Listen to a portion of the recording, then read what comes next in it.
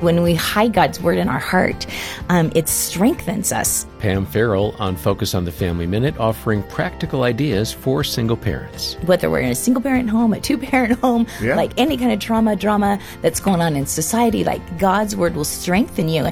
Like a lot of times the single moms, well, all busy moms will say this, but how do I spend time with God? Like, you have no idea. They always want something from me.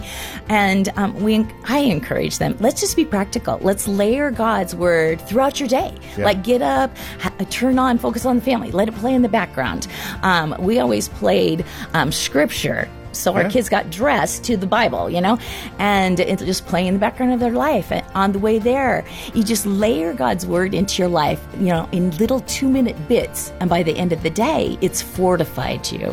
More on raising godly children at FamilyMinute.org.